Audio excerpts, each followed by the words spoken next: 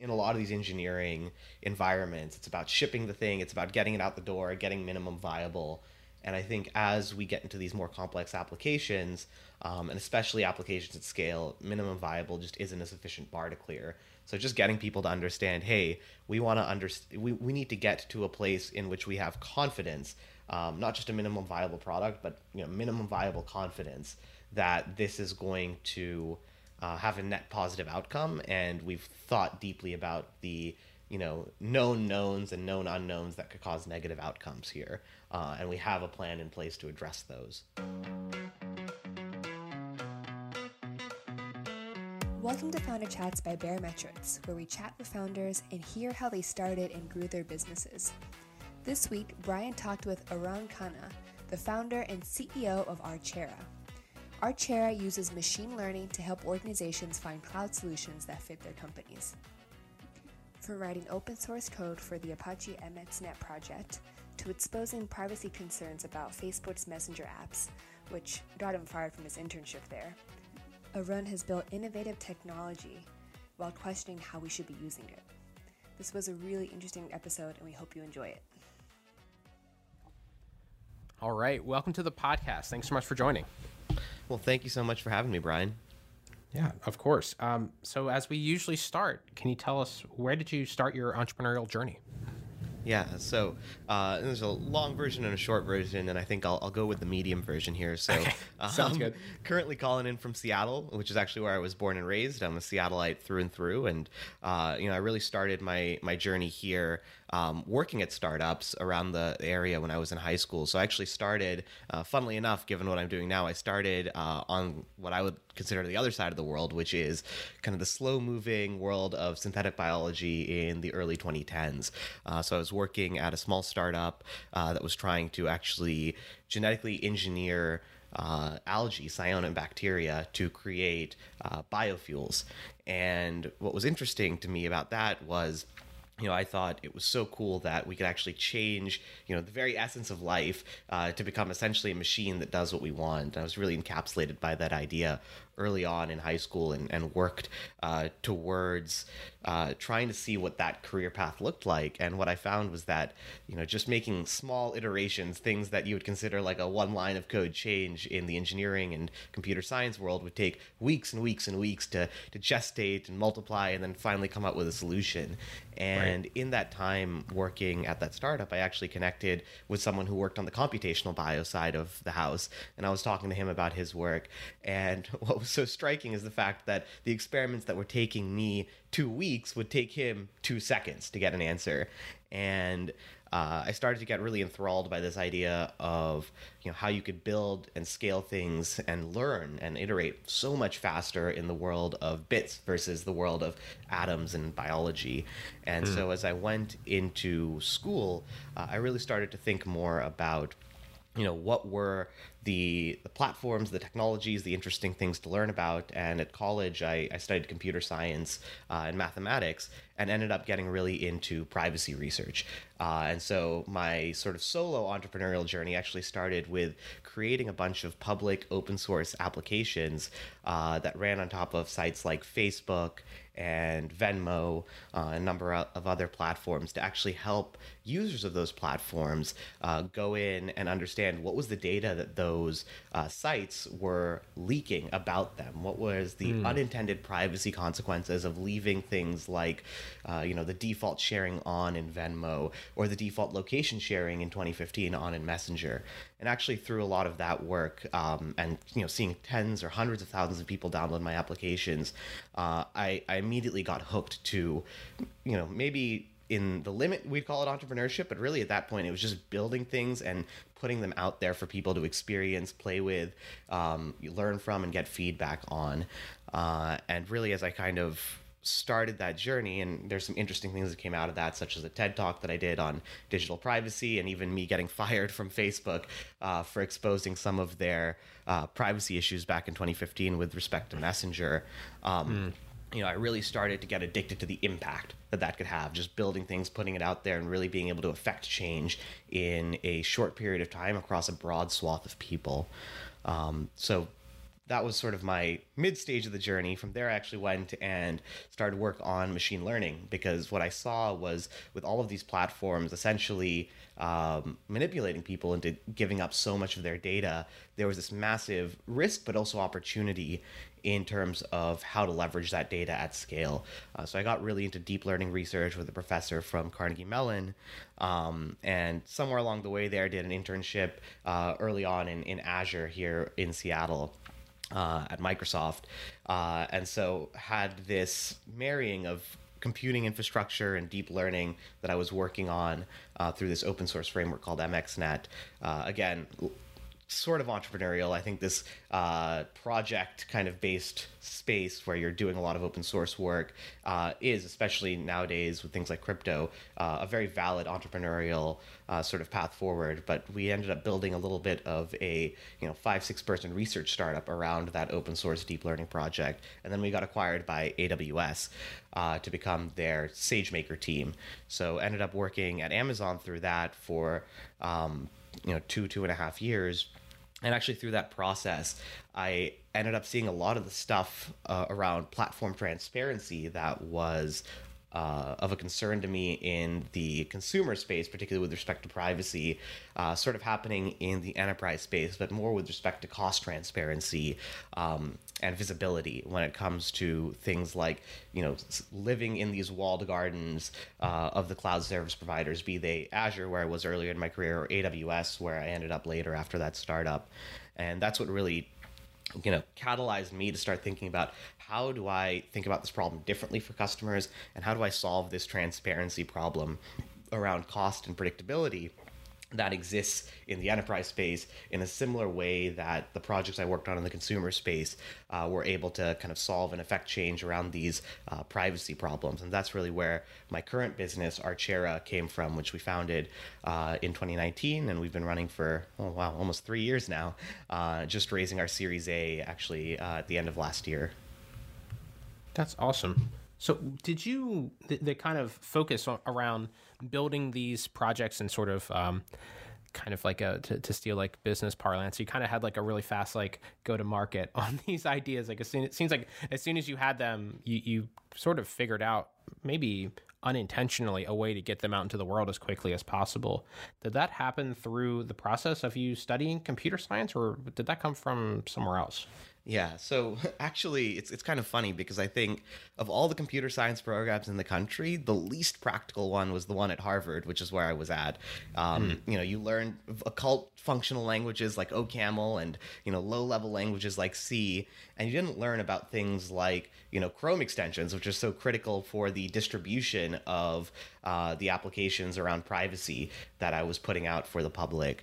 You didn't learn about things like new JavaScript frameworks, which were critical for actually building websites and interactive experiences for customers. So a lot of that ended up being, obviously foundationally based on some of the concepts that you learned in computer science. But I think it was really kind of a self-teaching and self-motivated thing.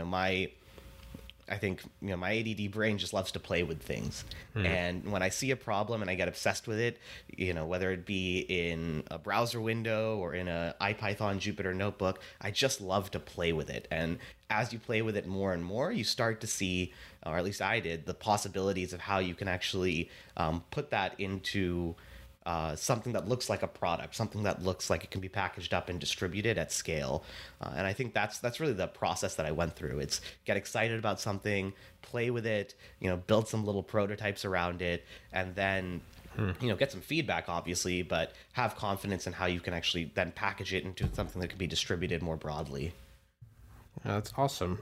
What was the first project you said that you did that was sort of that nature? Yeah, I've done a lot of projects. I think the one that was probably the most well-known was my project in 2015 around Facebook Messenger and the privacy issues that were inherent in some of the defaults around location sharing there. So I'm happy to kind of step back and tell that story, because I think it's emblematic of some of the work that I did at that period. But generally, in 2015, if you remember using Facebook Messenger then, if you're using it from your mobile phone, every time you sent a message to a group or to a friend, by default, your location, your exact location at the time of that message was actually attached to that message. And what I started to understand as I used this tool just constantly throughout my life in college with my friends was that, while one location dot on a map is not that interesting or exciting, because of the frequency with which folks are using this messenger service in groups, in chats, even in, large groups with folks who are not even friends with them, over time, you could start to actually add up this location data and build a really comprehensive and many people would say invasive picture of someone's daily movements. So I actually created an app that instead of doing this in an IPython notebook or pencil and paper would sit in your browser and actually scrape all of that information in from the Facebook site and display it on a map. And kind of cheekily, I called it Marauder's Map. If you're familiar with Harry Potter, it's essentially the same concept, just like stalking folks around Hogwarts. I was able to stalk all my friends around Harvard using that, that data leakage essentially. And really the point of this was to educate folks on why they should turn off this default and let them see what the data they were exposing and their friends were exposing to them looked like so they could make that informed decision. So really, trying to provide more transparency to that platform in a way that showed customers or users rather than told customers or users. At the same time, actually, I had a summer internship lined up at Facebook, and I actually thought this would be something that they'd be really happy about. They they have customers. They have I thought their customers were their users, and if this is something that educates their customers / their users and provides a better experience for them and more insight onto how the platform works and how they would want to use it, wouldn't it be a net positive thing? It turns out Facebook doesn't operate like that, and it's you're with us or you're against us sort of culture. And I think it still is to this day. So, as a 21-year-old intern, I got a call from the VP of engineering quite literally the day before my internship was supposed to start saying, hey, you did not act in Facebook's best interests. We're rescinding your internship. So that was something that I think was a bit of a smack in the face at the time, but in the long run, I think became just more motivating fuel for me to go and build and disrupt the status quo, which I think is a fire that burns within pretty much every entrepreneurial person that I've met. And I did a number of other projects in the privacy space and did a few TED Talks about them, kind of, motivated by that experience. Yeah, that's great. How did you go down the TED Talk path? Is that something that was offered to you, or were you like, hey, I've done enough at this point that I feel comfortable with sharing that maybe I should put this together and get it out there into the world? Yeah, I think it was a little bit of column A, a little bit of column B. The opportunity did present itself, but at that time, I felt like I had more to talk about than just one project. I had done a lot of research after that point and really thought deeply about platform transparency, particularly with respect to these consumer platforms and data leakage and privacy. So I think I had a general set of themes and a good call to action that was worth talking about in a broader setting. So I think, without that confidence, without that conviction, which is built over 5-6 different projects and work with a professor who actually worked as the CTO over at the FTC doing all the technology-related consumer protection work, I just wouldn't have felt comfortable or like I had the depth to say something. That's cool. Yeah, it's great to have some people along the way, and maybe it's fun to look back on, but it sort of feel like the experience with Facebook Messenger was kind of like, you could easily take that as a negative of like, okay, cool. I thought I did something cool, but it cost me my internship. But in retrospect, it does feel like, a lot of people can recognize that as like, oh, well, maybe it's, I think most people would agree that probably Facebook is in the wrong there. I think a lot of people are on that train now of like, yeah, I don't think Facebook really handled that very well. So it's kind of cool to have that guidance in your life too, to say like, hey, that was actually something that is, it was a good thing, even though it probably felt pretty crappy at the time.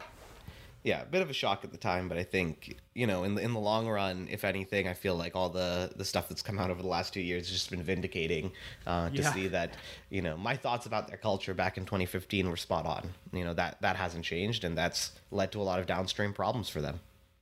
Yeah, totally. And Yeah, to your point, I think the work that you did to sort of expose Facebook's kind of I don't know how to characterize it, but they're not the most careful with customer data. I think it's like safe to say. Well, they view customers as their advertising partners, and they view users as cattle, and I think that's sort of the fundamental problem. Mm-hmm. Yeah, and that's, if they were to try to make any sort of claim against like, hey, this is like not been like this, or this is not the type of company that we are, I think your project very clearly illustrates that no, it is.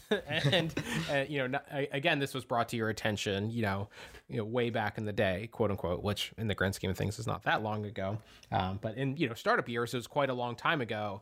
And you actually like kind of kick the guy out. I mean, you probably would have been able to be a great resource to say like, well, how can we like prevent this from happening? Because you're the one that thought about how to use the data, for your own nefarious, reasons. So yeah, it's very interesting to kind of to your point. I imagine there was probably I envisioned you with a robe and a glass of brandy, just watching the news about Facebook come out and be like, yep, I told you.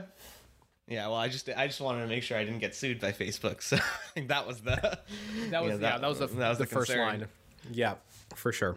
Cool. Okay, so did the kind of TED Talk in the Air, did that come out sort of in your timeline, like roughly after going through the Facebook experience and before the next phase of your career? I think that was right about when I was sort of leaving school to work full time at that machine learning startup, kind of working on the deep learning infrastructure stuff that got acquired by AWS. So, right in the middle there, I did that talk, and I actually continue now to do talks around privacy and consumer protection with these large digital platforms. That being said, I'm obviously doing far fewer projects and building a lot less code to actually kind of affect insight and change from people, just given all the other stuff on my plate right now, but still a big passion of mine.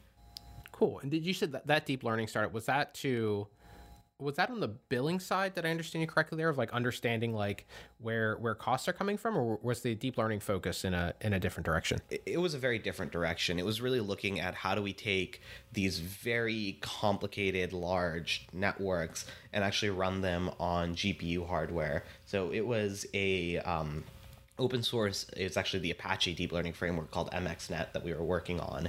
And that specific piece of technology, and this was, I think, when PyTorch was still really starting, and Torch, when everyone was talking about Torch, was still Lua, which is kind of the old version that came out of, I think, Montreal or something like that, and so it was still very early days in the deep learning ecosystem. TensorFlow was still just getting started, PyTorch wasn't really there, and we were one of the competing frameworks. We were the open source Apache framework trying to help folks actually define and run these networks on a whole bunch of different hardware, but really focused on kind of GPU and accelerator hardware.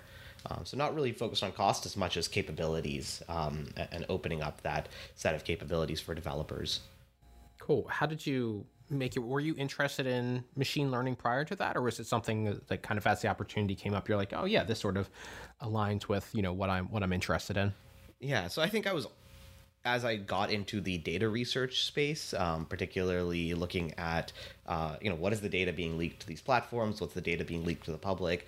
I started to understand and appreciate the importance that machine learning will be having in our society in the long term, given that all this data is not going back in the bottle. And right. We now have this incredibly powerful tool to essentially build representations that are useful for different tasks off of that data. And I could see that going in a really positive direction and a really negative direction for society. And I felt like that was the next thing, just like privacy in the 2010s, that was worth learning about and getting ahead of. And luckily enough, when I got fired from Facebook, I ended up actually landing this startup position in California, and luckily paying off the rent for the thing that I had leased over the summer for what was supposed to be my Facebook internship. So right. It lined up pretty well, but I was definitely looking for something in that space and really excited about it. And I'm really glad I got the chance to actually do fundamental research there and understand what was possible, what was not, and sort of how things worked mechanistically at a deep level. Yeah, that's really cool. I've always been fascinated by machine learning. And I guess maybe I've had some kind of similar thoughts to you of like, I don't know, you just kind of get to the point where when the availability of data is a big blocker, and then kind of like the cleanliness of the data that you can get. And in a world that we're going in where everything, like the data, like I imagine it's probably unthinkable to people who lived, were in kind of the computer field 40 years ago of like the amount of the data sets that a computer could have access to do like any sort of modeling on. It's like, it's just crazy now. And to your point, the thing that you observed is like, it's not just like, housing prices, but it's also like people's information and like, location data and all these sorts of things. It has always felt to me like machine learning is like an incredible tool to have in your tool belt to be able to answer questions that you might not get there on your own if you have a developer that's like directly writing a solution to a specific problem. Yeah, but I think the concern of mine always is how does the limitations of this system or how it's applied in production, how could it possibly cause unintended negative consequences? And I think that there's a number of things that we've already seen, from accuracy of facial detection to even non-deep learning algorithms like sentencing guidelines being derived algorithmically that can cause tons of problems at scale. And I think having that education and marrying it with, I think, what's always been in the back of my mind, which is like, what is the public benefit and what is the public drawback of this when it's deployed at scale, I think really contextualizes the opportunity as well as the cautions that we should have around rolling out systems like this. How do you think about that? How do you balance the upsides of a piece of technology versus the potential harms they might do? Yeah, well, that's a very broad question. I think it's obviously highly contextual based on the piece of technology. You're going to have a much higher bar for something that has a medical use case, for example, versus something that's like a fun social app. If the algorithm is the TikTok algorithm, I don't really care as much. Whereas if this is an algorithm that, drives a heart pump or an insulin pump, I care a lot because there is a massive downside. So I think there's dimensions that you have to consider around what is the application, what is the kind of net upside, net downside, and how do we view that from a societal perspective. Obviously, someone being radicalized is bad, someone dying is worse. So I think there's things that I think have different levels of you need to see a different level of kind of proof of correctness, essentially, or proof of validity of the solution before you roll it out at scale, and that really is application dependent. So it's a hard question to answer in a one size fits all way, but I think the general thing you can say is that if this is something that's going to impact people at scale, you should think about it more than just like, hey, I'm going to run an experiment. Right. Yeah. Super, super interesting. And it's actually both sides of the sentence can kind of be put through. There's a little bit of fuzziness there of like, even when we're deploying things and it's almost like we think the potential upside is this, but also it's like, well, it can be very difficult to predict what the downsides are going to be. So it would almost be a different world if we say like, we know for sure, and this is probably, I imagine you can tell me, I imagine this is the case in most medical applications where they say like, yeah, we've run this through trials and like we know there to be this like specific piece of efficacy for patients using this thing, but maybe the downsides haven't been considered. Is that a piece where you come in to even just start people thinking about like, well, maybe consider the downsides before we deploy this thing out into the world? I think that's definitely a part of it, right? You just have to get people thinking about I think in a lot of these engineering environments, it's about shipping the thing, it's about getting it out the door, getting minimum viable. And I think as we get into these more complex applications, and especially applications at scale, minimum viable just isn't a sufficient bar to clear. So just getting people to understand, hey, we want to we need to get to a place in which we have confidence, not just a minimum viable product, but minimum viable confidence that this is going to have a net positive outcome. And we've thought deeply about the known knowns and known unknowns that could cause negative outcomes here, and we have a plan in place to address those. Yes, if you were talking to a startup and they wanted to go down that road, like what advice would you have for them to like start to move in that direction of understanding, the known knowns and the known unknowns of what downside there might be to the technology that they're creating? Yeah, I mean, I think there's a few things. The first thing is just to have the exercise where you go and think about it as a team. The other thing is just to talk to experts in the field, because a lot of startups are running into fields where they have probably less context than the experts. But what's beautiful about the world today is you can, I think, with 2 or 3 phone calls, get in touch with almost anyone, given the right network and things like that. And so talking to folks who are expert in the field, who have done a lot of trial and error work, and trying to learn from them, I think, is another step that folks should just take in terms of breaking into a more regulated space or breaking into a space where there is some risk on the downside of deployment of a new technology that you're trying to develop. Yeah. And I imagine that I'm guessing here, you can correct me if I'm wrong, but when reaching out to those experts, I imagine if you approach it of saying like, hey, I'm looking to commercialize this piece of technology, and I want to make sure that it's, if you're reaching out to a security researcher, I want to just kind of double check to make sure that I'm not introducing like a massive like security, or ethical with relation to security issue into the world. Would you mind having a double check on this? I imagine that those experts would be happier to review it before it's out in the wild than after, and they're kind of like cleaning up the mess that you're making as the experts in the field. Yeah, I think that's definitely something that I've seen in maybe not in security, but definitely like in the medical space with friends of mine who are doing med tech startups, be really successful. They'll go talk to, if they're doing something in the oncology space, they'll go talk to an oncologist up here at like Fred Hutch, who's an expert, and they're more than happy if you buy him a coffee to just sit down and chat and talk through what are the known knowns, known unknowns from their perspective, and you'll probably learn a few things there. Yeah. And likely save you a lot of heartache. I can imagine there's a very different, just to take it back, very different direction for Facebook if they were like, hey, let's just think a little bit about like data privacy and that kind of, personal data security. Not that they wouldn't still package it up and sell it, but even in the scenario that you had, they were just kind of like giving it away for free. So it's like they weren't even making money off of that. And, it's just kind of like totally they probably could have paid, someone would have paid good money for that data that they were just giving away for free.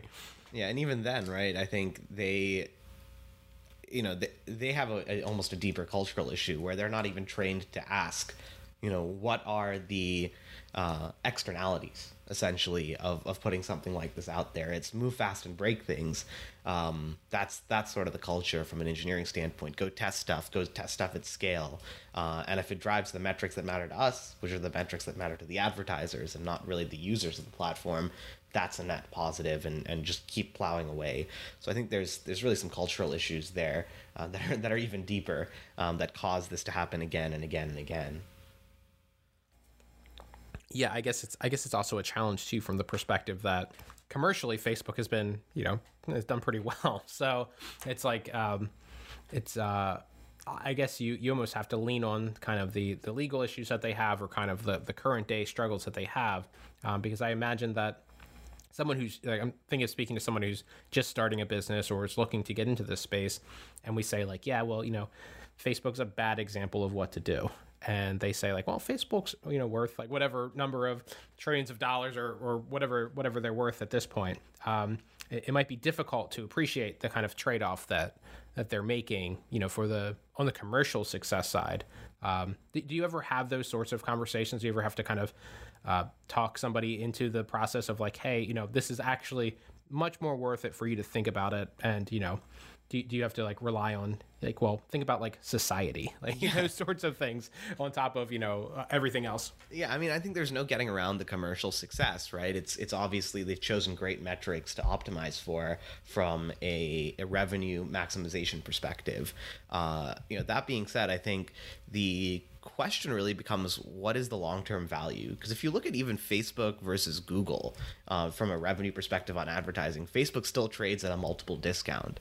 So if you want to make that argument, you could say, hey, great, they were very successful at growing and scaling, but at scale, because they had this very short-term revenue maximization view, they're trading at a discount. You see a massive amount of vitriol, essentially, both political and social, being hurled against them from both sides of the aisle. It's not a happy place to be, right? Rebranding to Meta is not a show of strength, right? It's a show of retreat.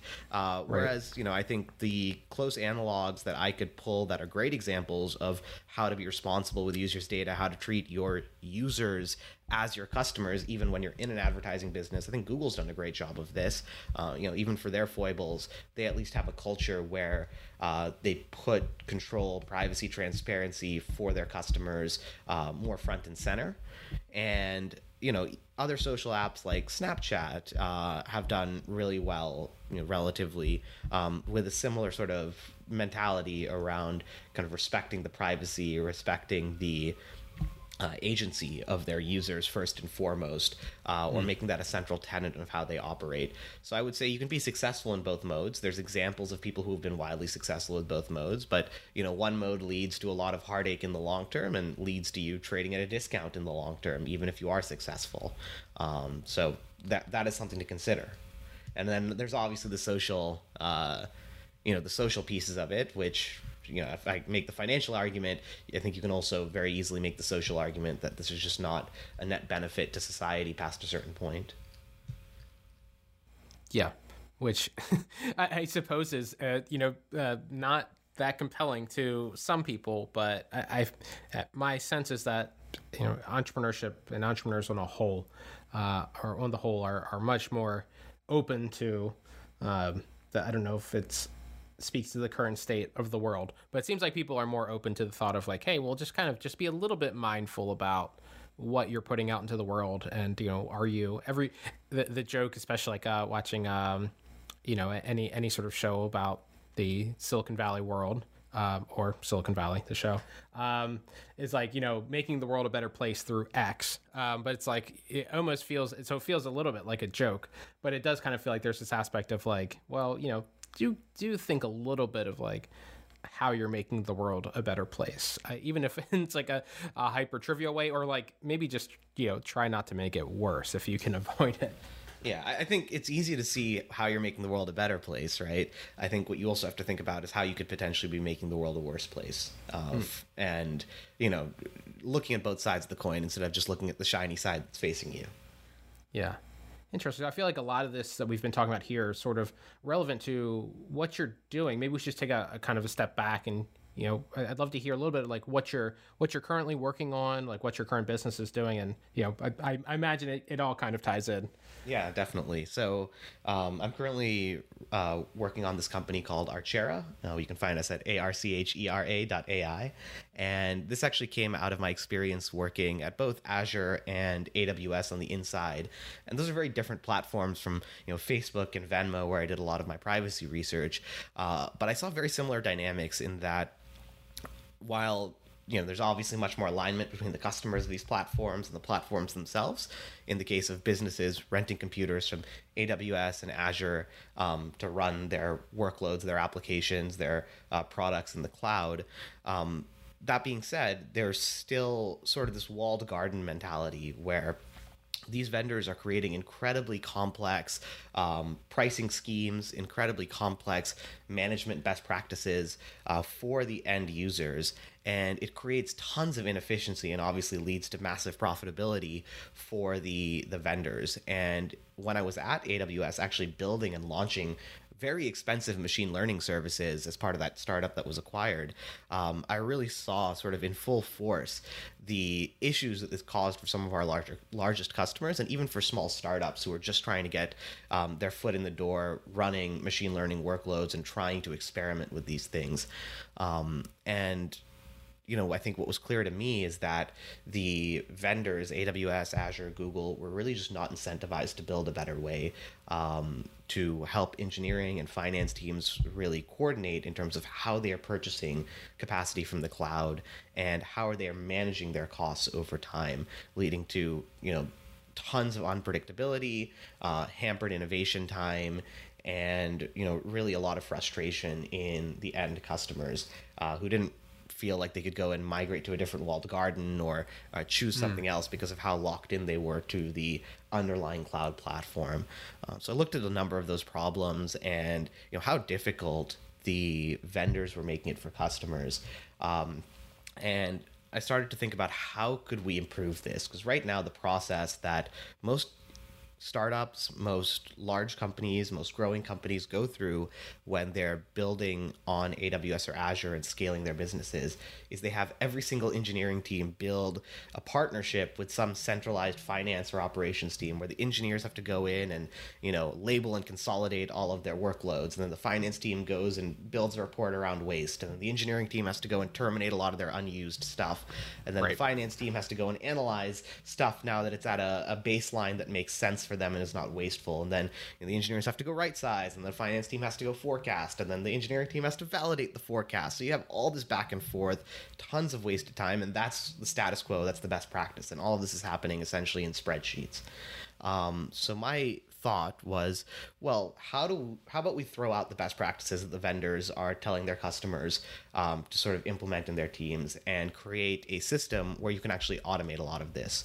So instead of 4 hours a week of just going back and forth between all of these different teams, can you get this done in 4 hours a quarter where you can do the auto tagging and attribution, do your right sizing, do your governance, and then actually model out and navigate all the complexities and pricing, given that what you're going to be using, what your forecasted capacity needs are, to actually provide a strategy that maximizes your savings, your revenue, with respect to your business constraints. And that's a problem, essentially, and a workflow problem that we're trying to solve for customers, where we can go from something that's reactive and manual to proactive, predictive, and automated in terms of how they manage their cloud infrastructure. Yeah, that's awesome. And we've dealt with a lot of those issues because we've moved from a bare metal hosting environment into AWS. And this was, I guess through the summer of last year. And we basically ran into every single one of the issues that you just mentioned of, first off, to your point, it's it's nearly impossible, even if you basically know what your workload is, how much you're going to get at, how much you're going to send to and from AWS and how many servers you're going to use and those sorts of things.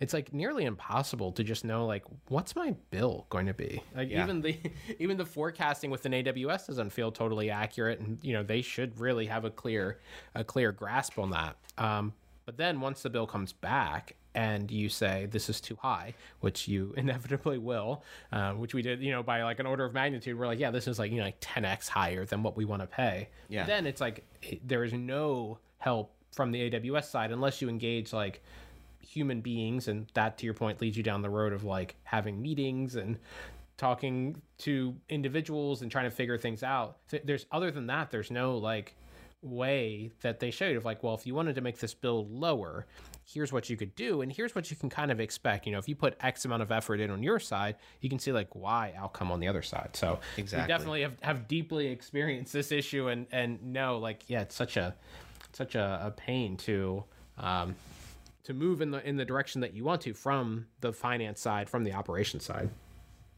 Yeah, and I think something that's unique that we're bringing into the market is obviously, the automation piece and the predictive modeling piece, so trying to make that prediction really high fidelity in a way that, the very coarse tools from AWS or Azure don't allow you to do. But then really using that predictability to help customers essentially share risk with us. So if we know that you have a workload that might live 6 months, we can actually give you a 1 year or 3 year commitment for that workload. And as soon as that commitment is not being used, we can take it right off your books. So we're actually using a lot of this automation and predictability that we've pioneered and put in the ground for our customers to start to underwrite their bills and provide insurance for it across the longer term. So I think there's a lot of ways in which partners like Archera can help customers not just automate the navigation of, how do I stack rank all the changes that I can make to actually save money here? What are the commitments that actually make sense given my business forecast? And how do I even build those business forecasts, right? But then how do I take that forecasted scenario and then de-risk it? how do I actually, manage this without having to go and spend hours on the phone with the vendor trying to beg them to take my commitments back or change something on my bill because I screwed up doing it manually. Right. Yeah. Yeah, and it happens. It happens all the time. It's kind of funny to hear you reflect, from a third, from a third person, of like, yeah, it's like, what happens when it all goes wrong? And it kind of sounds a little bit silly to be like, well, yeah, just get it right. But it's like the complexity and just getting it right and the likelihood that everything goes exactly to your plan. Like, it's very difficult in our business to know, like we plan on a quarterly basis. And we have sort of our overall 1 year plan, but so much can change for us over the course of the year. So the last conversation that we were having with AWS was they were trying to negotiate like a 4-year deal with us. EDP. Yeah.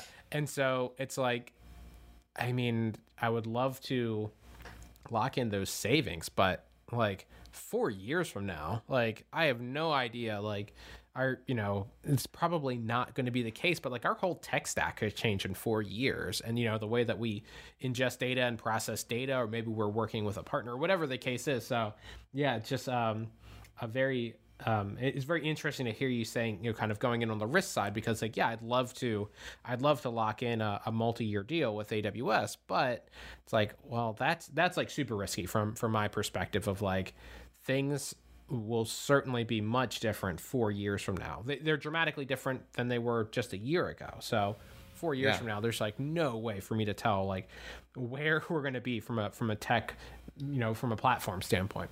Yeah. And a lot of customers even don't just have this problem with Amazon when they come and say, hey, let's do an enterprise deal with you.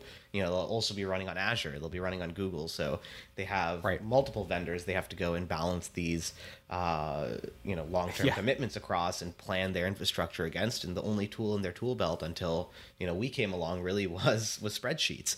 And I think that just creates a suboptimal outcome for everyone, and even the vendors. I was on the capacity planning side at Azure, and so difficult for them to understand what their customers are going to do. In fact, they're now doing things like trying to get their sales reps to build forecasts for their customers. So just a problem across the industry. But the default is the vendors make money even when there's waste in the customer side. So really the key to attack is the customers' predictability problems, and then the downstream waste that can cause from a commitments perspective and from a usage perspective. That's awesome. So what's kind of the current state of your business? Like, what are you focused on? I don't know if you've already been thinking about, 2022 plans, but kind of curious, like where's your focus currently, and where are you looking to go, this year or beyond, if you're looking at a longer time horizon? Yeah, so I mean, just to give you a sense of the business since 2019, spun out of Amazon and started it in 2019, really focusing on AWS customers in the SMB and startup segment. And as we validated the product, had enough confidence and enough revenue to go raise a seed round at the beginning of 2020. From that seed round, we hired a team actually through the pandemic completely remotely, which was an interesting sort of pivot, because we were thinking originally to build this thing in person in Seattle. But we're actually very successful in hiring and maintaining culture in a remote team, and really got the product enterprise ready. So throughout 2021, we've been working with a number of larger enterprises, folks like Fortive, which is a big Fortune 500 company up here in Seattle, and Guardant Health, who recently IPO'd. So a lot of these larger, much more intensive users of cloud to build a really hardened enterprise solution that can not just do the forecasting of, hey, should I move this IaaS workload to Kubernetes, and what's the cost benefit of this, but how do I balance between multiple vendors, multiple providers, and how do I build a strategy so that multiple teams can actually group commitments together and have these optimal sort of configurations all running on one cloud bill. And then as we move into 2022, we have a roadmap to get Azure in GA out the door for enterprise customers as well as Google. And we actually just released Kubernetes support at the end of last year. So tons of product work on the roadmap. And in tandem with that, we actually just raised a Series A at the end of 2021. So my focus has largely been on hiring and keeping the team together and aligned as we grow, and new people are constantly coming in. So really right now, I think as we validated our enterprise sales motion, we're hiring more folks on the go-to-market side and trying to put that team together. And that's a big focus of mine for 2022 as we go into, I think, the post-product market fit phase where you're really trying to grow and pour more gas on the fire, as it were, to accelerate the business. Yeah, that's awesome. What have you learned, and what have you found works well for hiring remotely and managing team culture with everybody being spread out everywhere? Yeah, well, I had some friends who actually worked in remote first companies before the pandemic. And I think what's really interesting is the pandemic has actually been a terrible representation of what remote work could be. You know, you don't have cafes or co-working spaces. You don't really have offsites. In fact, with Omicron, we are delaying our offsite. But I think there's, some things you can do kind of purely virtually, from making sure there's open sessions for folks to kind of get together and share, making sure there's regular sort of informal touch points between people. So we use Donut to do that in our Slack, where you can just connect random people in the team, make sure folks are building a casual rapport, not just professional rapport with everyone. I think there's simple stuff even that we've tried that's been successful, like cutting meetings on certain days so people aren't just back-to-back Zoom, cutting internal meetings, I should say. And additionally, starting meetings, 5 minutes late generally, to ensure that folks have just some time to chit-chat on Zoom before we get into things.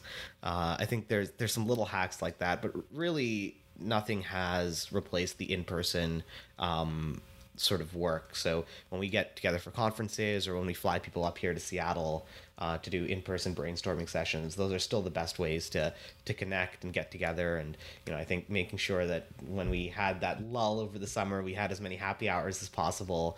Right. That was important to keeping the team sort of, from a social perspective, kind of bonded.